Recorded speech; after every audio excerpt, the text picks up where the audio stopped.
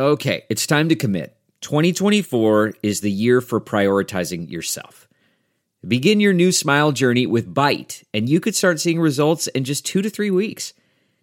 Just order your at-home impression kit today for only $14.95 at Byte.com. Byte clear liners are doctor-directed and delivered to your door. Treatment costs thousands less than braces, plus they offer financing options, accept eligible insurance, and you could pay with your HSA, FSA. Get 80% off your impression kit when you use code WONDERY at Byte.com. That's BYTE.com. Start your confidence journey today with Byte. Delve into the shadows of the mind with Sleeping Dogs, a gripping murder mystery starring Academy Award winner Russell Crowe. Now available on digital. Crowe portrays an ex-homicide detective unraveling a brutal murder he can't recall. Uncovering secrets from his past, he learns a chilling truth. It's best to let sleeping dogs lie. Visit sleepingdogsmovie.com/Wondery to watch Sleeping Dogs, now on digital. That's sleepingdogsmovie.com/Wondery.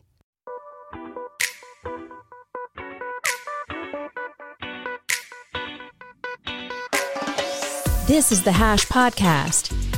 Stay informed with the latest on Bitcoin, ETH, the metaverse, Web3, and more with stories that matter to the crypto world. All on the Hash for your ears.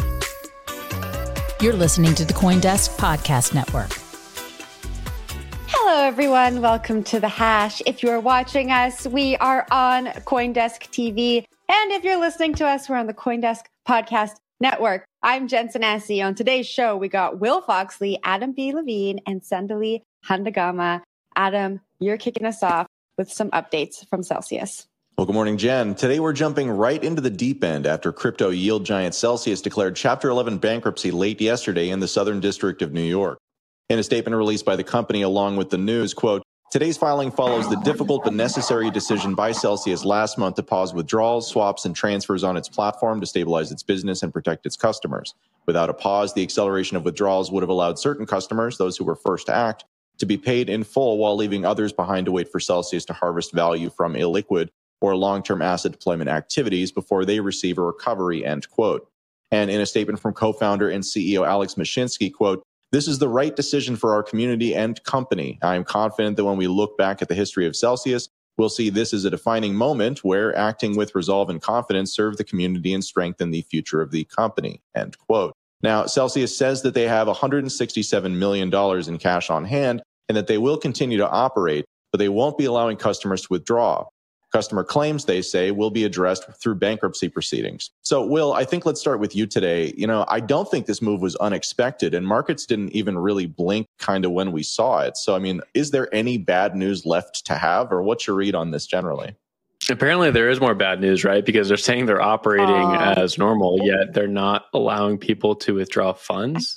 So how do you square that, right? It doesn't quite make sense at all. Cheers to Mashinsky, though, for always pulling out the PR stunts, right? He can always get a nice little line in there about the community and how much they value the community. Well, if you did value the community, you probably wouldn't have been operating as a large Ponzi scheme for the last few months, maybe even years at this point. It's hard to know, right? Chapter 11 bankruptcy is nothing to wink at. We've seen a lot of different firms go through this route right now. Three Arrows Capital, of course, is probably the most important going through bankruptcy proceedings right now because of how many different firms 3AC touched. It seems that Celsius was probably also involved with that, right? A lot of these firms were taking large amounts of capital from either customers, principal investors, or themselves, loaning it out to 3AC. 3AC was making very aggressive super cycle long bets. Those bets didn't turn out. They got liquidated. Firms scrambled to get that capital back, the collateral, and only some firms were able to get collateral back, and the rest are now going into bankruptcy. We're going to talk about CoinFlex in a second here, which is also going through some difficult times. Seems like Celsius is probably the worst, though, right? Bankruptcy, Chapter 11, that's rough. And for those who have funds in Celsius, it's going to be quite a while before you get anything out of it. Let's look at Mt. Gox right now, right? It's been a decade almost for people to get their Bitcoin back. And a lot of times people just gave up on the whole process. They didn't even care anymore. It's like, I'd rather just move on and get on with my life. So they probably sold their receipts for those Bitcoin to hedge funds. Now we don't really know what's going to happen with that. I could see Celsius, same thing. It's going to take a very long time for anyone to get their funds back. And even if they do get funds back, it's going to be partial amounts of those funds. And if you get funds back denominated in that token they're using, it's a good chance that token's not worth anything anymore going forward. Sandali, I'll throw it up to you. Thanks, Will. That was a great description of everything that's going on. I just wanted to add that Celsius mining unit also filed for bankruptcy, just literally months after announcing its intention to go public. It filed an S1 form for an IPO as early as March, before everything sort of came tumbling down. I feel like there's not enough chatter about the impact of the market downturn on mining in general. There was so much money going into mining during the bull market. Celsius Mining said it invested $500 million for its Bitcoin mining operations, I think just in North America. And it was after China's mining ban, lots of mining companies were expanding into Europe and the Americas at, breakneck speeds. And in the last few months, miners have been forced to sell their mined crypto to manage operating costs. And CoinDesk wrote about them maybe turning to mergers and acquisitions to survive. So this is another blow to add to what, Celsius investors are going through from the mining side as well. Jen, I saw your hand go up.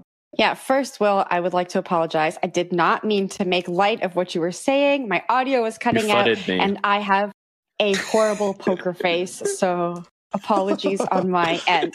I need to say, crypto companies really need to figure out how to do crisis comms better. I went off to the Celsius website again this morning, like I did last week. I did some clicking around on their blogs and announcements. And this statement feels very clinical for what's happening here to their customers. If I was a customer, which I am not, but if I was a customer reading this, I would feel like I didn't know where to go, right? When they're explaining what Chapter 11 bankruptcy means from a customer perspective, they tell you to click out and watch a video. It's a video on the YouTube channel. That's an animated explainer with stock music. I just feel like, a message from the CEO, just being a person would go so much further than this explainer. And it comes back to that human element that is kind of lost in crypto in the good times and the bad times. We really focus on the tech. We really focus on being very technical and matter of fact in our language, when at the end of the day, we're dealing with people. And so I hope that we can learn and in crisis communications, really level set and speak to people like they're people so that they can understand what's happening to their money at the end of the day. But Adam? I think the problem with your argument, Jen, is that there's no good news to talk about here, right? Like, the reason why I read the first part of that statement where it talked about the reasons why they thought it was, it was a good thing, or at least why they were trying to portray it as a good thing, that people weren't allowed to withdraw, is because they don't have enough money to fulfill their commitments. So again, this is in a very real sense a confidence game, not like our con game, but like our confidence game, in that to the extent that people think that you aren't going to be able to pay them and they can take their money out now, they're going to take their money out now. So, it's a classic bank run type situation. And so whether you're talking about Voyager, who did exactly the same thing, or you're talking about Celsius, you're looking at companies that have no good options on the table. And so it's not a question of how do we handle this in an ideal setting. It's a question of, given that everything's on fire, what's the least worst way that we can handle this that gives us the most flexibility to try and pull some money out of this, frankly, because these are companies that were worth billions and billions of dollars, and which are now either worth negative money, if they kind of continue along their current path, or maybe they manage to come back and become something kind of significant. And that's the hope for all these companies. That's why you've got Voyager out there saying, we're not just going to pay you back in, some of your crypto. We're going to give you equity in the new company. We're going to give you our token. We're going to, do anything that we can to make it so that you let us just go through this process. Because to the extent that the creditors don't really, support that process, they'll make it more difficult, and their chances of succeeding and, successfully navigating that without losing everything will go down significantly. That's for the company, not for the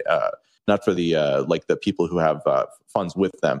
But yeah, to Will's point, this is very, very Mt. Goxy. There's just not too much that the company can do. There's bad outcomes for the individuals. And to the extent that they get upset about it and focus on it, they can make it a lot more difficult for the companies. Tough times all around for sure. That's right. I'm interested to see what some of the other playbooks are going forward, because we, like you said, Adam, we've seen Celsius shut off returns or being able to pull out money. Voyager did a similar thing. CoinFlex, we'll talk about in a second, is also doing that, but they seem to be opening up withdrawals a little bit. All these firms, like the first thing they do is turn the bank off, right? They shut the taps off so that they can try to get like their liquidity set up correctly, and they're hoping that the market turns towards them. But so far, none of that has really worked, right? So pretty interesting. Well, I'll hand it off to Sandali for the next story on CoinFlex. Yeah, thanks, Will. And physical futures trading platform CoinFlex is now letting customers withdraw their account balances after it froze withdrawals last month. But there's a catch. Customers can only withdraw 10% of their balance, and they can't withdraw any Flex USD, which is CoinFlex's interest-earning stablecoin. The blog post that they said all this in said that locked funds will still appear in customer balances, but they will not be available for withdrawals, trades, nor be accounted as collateral on CoinFlex. The stablecoin also will not be earning any interest for the time being. So CoinFlex halted withdrawals last month, citing extreme market conditions and uncertainty around a high net worth individual who owed the exchange a lot of money. And it first launched a USD recovery token at the end of June, I think worth some $47 million to try and fix the problem. Then in July, it began arbitration to try and get back the $84 million in debt owed by this large individual customer. That's all we know for now. We'll hear more about how the company is handling positions and trading, hopefully by July 22nd, according to the blog post. This is all interesting because CoinFlex planned to restart withdrawals on June 30th, and that didn't pan out. Now it's locking up 90% of customer funds. The stable coins are not earning interest. So it sounds like it's good news, but it's also a very temporary solution, and it's not a great fix, as Will was saying. And, you know, a lot of it depends on this one individual investor, supposedly. You know, what Jen said earlier, I have to agree. I don't know what to make of this kind of matter-of-fact way this news is delivered to customers by shaking up crypto companies, like saying you can't do this, and that, because your money, we've locked it up, and, you know, we messed up, but we're not going to admit that. It's starting to sound like my bank, and it's kind of freaking me out. But this is what is happening, and I agree with Adam too in that, like, how else are we supposed to give all this bad news? I think CoinFlex made a good move in saying, okay, we're going to open it up a little bit, you know, until we work something more permanent out. But I obviously don't know where this is all going to go. I saw Jen's hand go up, so I'm going to hand it over to you. Yeah, I quickly want to point to the way they communicated this as well. It was different than Celsius. I know the two situations are different, but that post started off by apologizing for the situation and then focusing on these headlines: how we got into the situation, what we're looking to recover, how we're going to fix the problem, where do we stand, our future plans, and what we're going to do in the meantime. While all of those statements, you know, some of them were like a little vague because I'm sure that they're still figuring out what they're going to do in the meantime, that felt a little bit more sincere to me. It felt like, you know, they were acknowledging the problem, they were apologizing for it. And I know this sounds very fluffy, but I think that goes a long way with the end customer, especially when you have money locked into a platform. Like, that's a very emotional situation. And to feel like you're being heard, I think goes a long way. So I think that this is a little bit better and still confident, to the point that you brought up earlier, Adam. Oh, Will, take it away. Who wants it? I'll go really quick.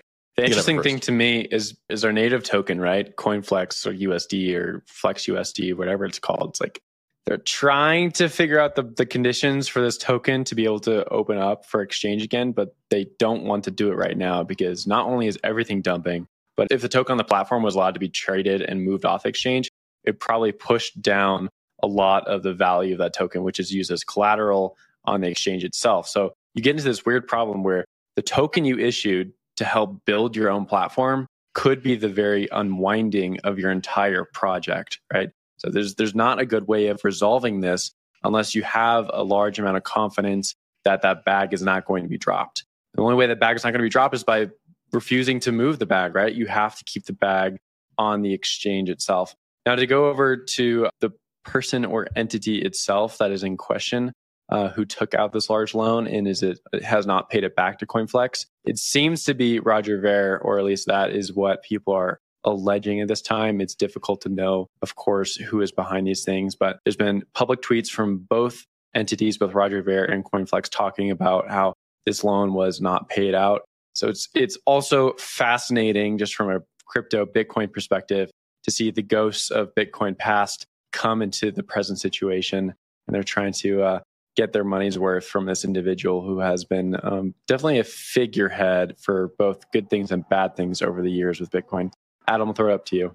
Yeah, so I'll be quick here. So Roger has, to my knowledge, denied the allegations so far. So we'll have to wait and see kind of what happens there. There's a couple of things here that are interesting to me. One is, to the extent that this problem was caused by a single large borrower, that basically means that this platform put all of its customers' funds at risk, or a significant enough amount to actually have to necessitate these types of freeze activities, for a single large investor who they hope to make money off of. So not a great look there, I think. The other thing that's particularly interesting to me about this situation is that they did a recovery token, or a right of recovery token. And there probably isn't enough time to go all the way through this. But basically, when you have one of these illiquid situations where you have an exchange that's failed or something like that, people have funds that are trapped inside, you get this split between motivations where some people have the ability to wait for, however much money they can get out of it. And they want to maximize for the amount of money. But other people don't have that advantage, and they need money sooner. So a right of recovery token has been used in the past, first conceived, to my understanding, with some work that I did back in 2013 around Mt. Gox for a recovery token that was never launched there. But basically what they do is they allow somebody who has funds trapped inside of one of these exchanges to then sell those at a discount to somebody who has a longer time horizon.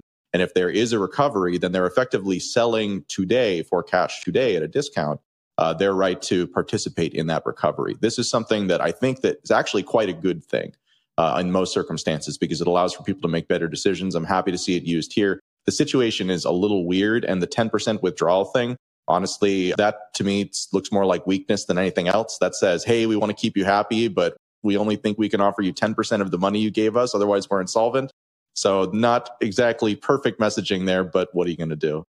6 Web3 projects have been selected for Disney's brand new Accelerator. So the Accelerator is focusing on augmented and virtual reality in the metaverse. The program starts this week and is designed to spur growth of innovative companies. So during the program, each company is going to receive guidance from Disney's senior leadership team and get an executive mentor. I really like the way this story is positioned, because I think that all of these companies are, they're going to get mentorship and they're going to get some advice from Disney. But I think Disney's going to learn a lot from them as well.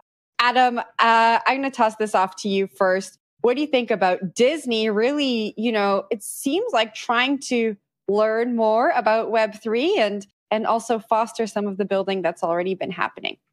Web 2 was a world that was largely defined by platforms, right? So what Disney is looking to do here is they're looking to sort of steal a march on kind of this new technology. The new technology will basically allow for these companies who have typically been on the content provisioning side, but not on the actual delivery or kind of end user relationship with the customer, to actually have an end use relationship with the customer.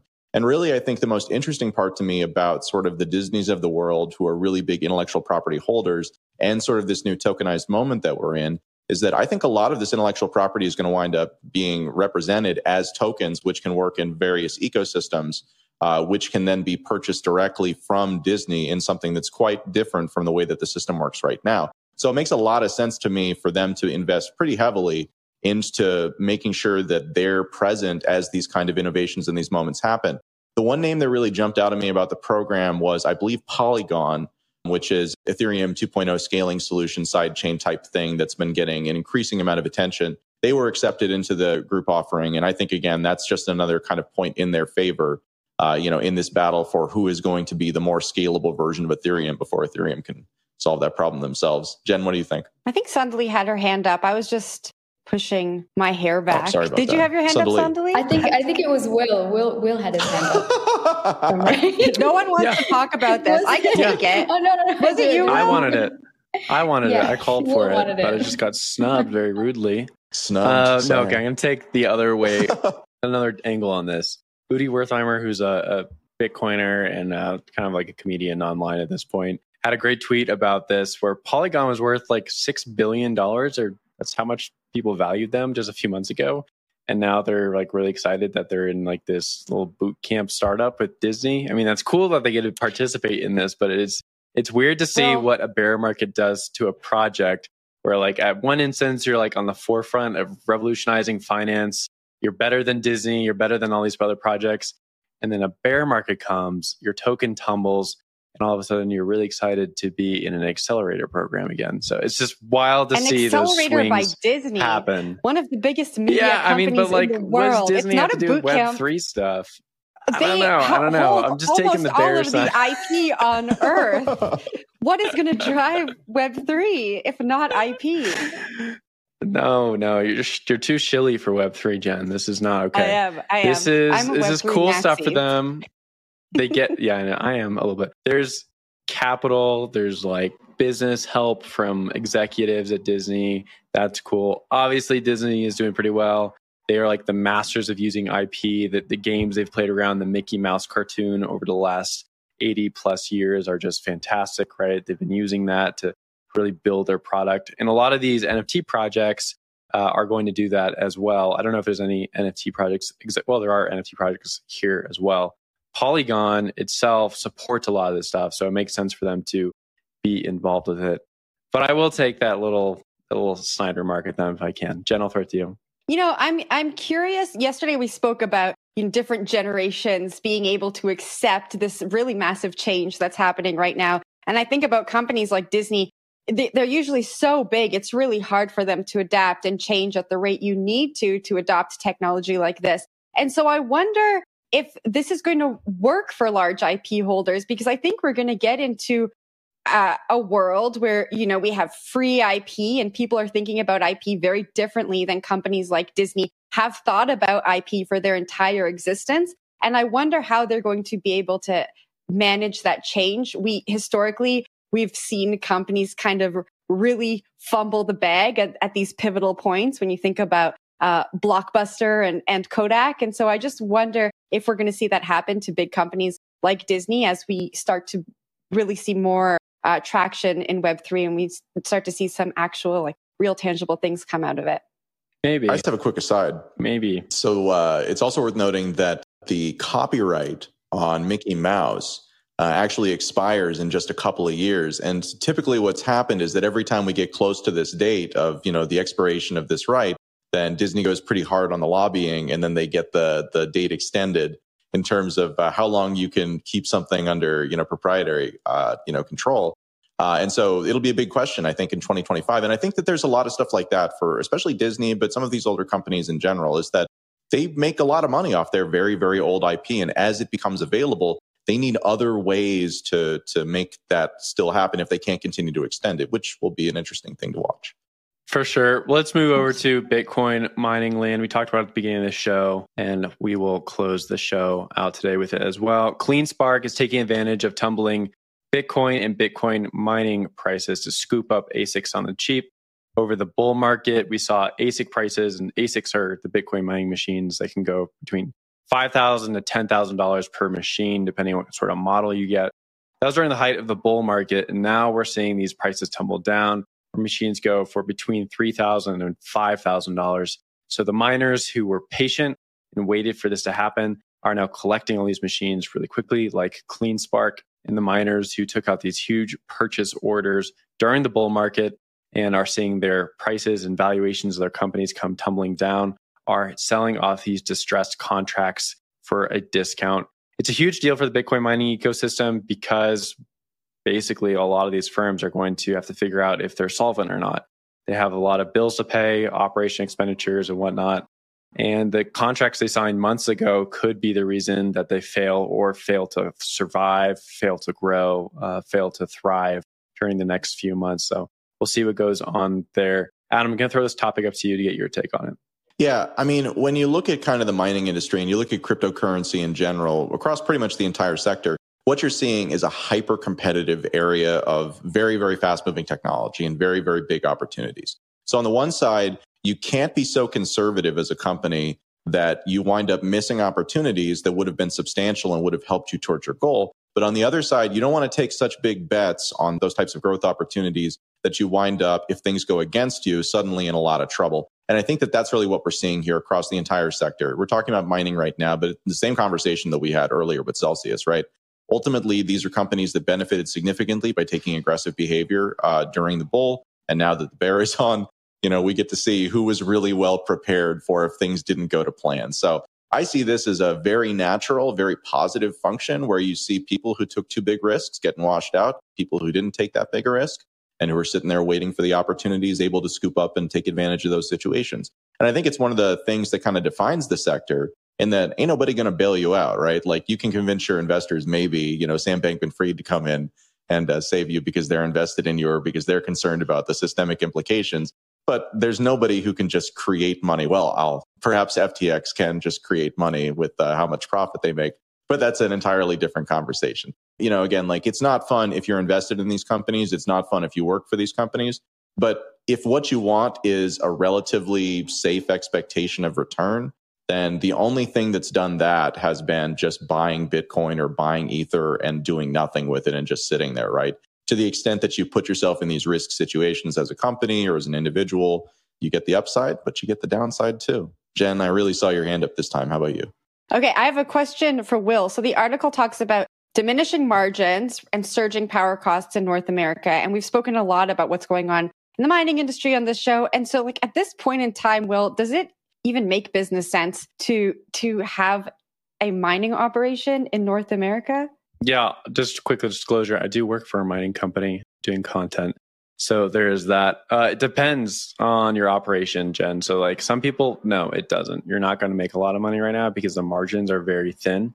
But if you set yourself up correctly, a few months back, you got really cheap energy, good hosting site, cheap miners, then you're doing fine. Like you can weather this bear market. So it's the same thing like any sort of crypto business, right? Set yourself up well during the bull market. Use all the money you made during the bull market to succeed during the bear market.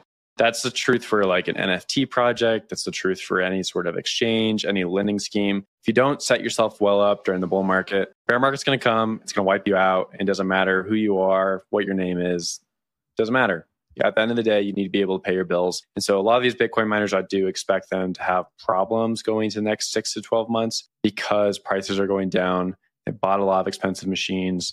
Energy is only becoming more expensive. We see that as a core problem with inflation right now. Energy prices are going up all over North American markets, and Bitcoin miners are going to have to face that head on. So now I hand it up to you for last thoughts, though. Thanks. Yeah. And just, what was so exciting about the bull market was, one of the things that I loved watching was how mining was growing so fast and this huge debate around its environmental impact came around. And just seeing mining get concentrated in these like large facilities and big companies all around the world after China banned mining within its borders, you kind of saw smaller miners and smaller companies kind of fade out, right? They couldn't afford to be in the market anymore. Equipment was so expensive. I remember I interviewed some very small hydropower producers in Italy last year who were like generating and selling computing power to just diversify their earnings, not to, like make big money, but to like just make enough to keep things going. And I think this is going to be a great opportunity, this bear market, for them to get more invested in mining and kind of beef up their operations a little bit in time for the next bull market, because bring the small miners back into the game. I think this is going to be an exciting time for mining, despite all the turbulence, of course. All right, we're going to leave it there. That was a great show, guys. Lots of good opinions and insights from the three of you. Thank you for watching on YouTube, Twitter, CoinDesk.com, and for listening to us on the CoinDesk Podcast Networks. For The Hash, I'm Jen Sanasi. We got Sandali up there, Adam over there, and Will beside me. See you guys tomorrow.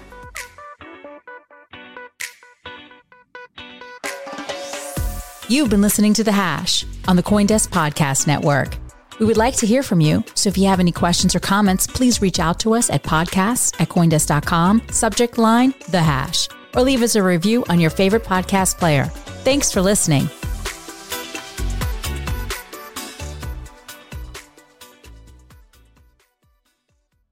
Look around. You can find cars like these on AutoTrader, like that car right in your tail. Or if you're tailgating right now, all those cars doubling as kitchens and living rooms are on AutoTrader too. Are you working out and listening to this ad at the same time? Well, multitasking pro, cars like the ones in the gym parking lot are for sale on AutoTrader. New cars, used cars, electric cars, maybe even flying cars. Okay, no flying cars, but as soon as they get invented, they'll be on AutoTrader. Just you wait.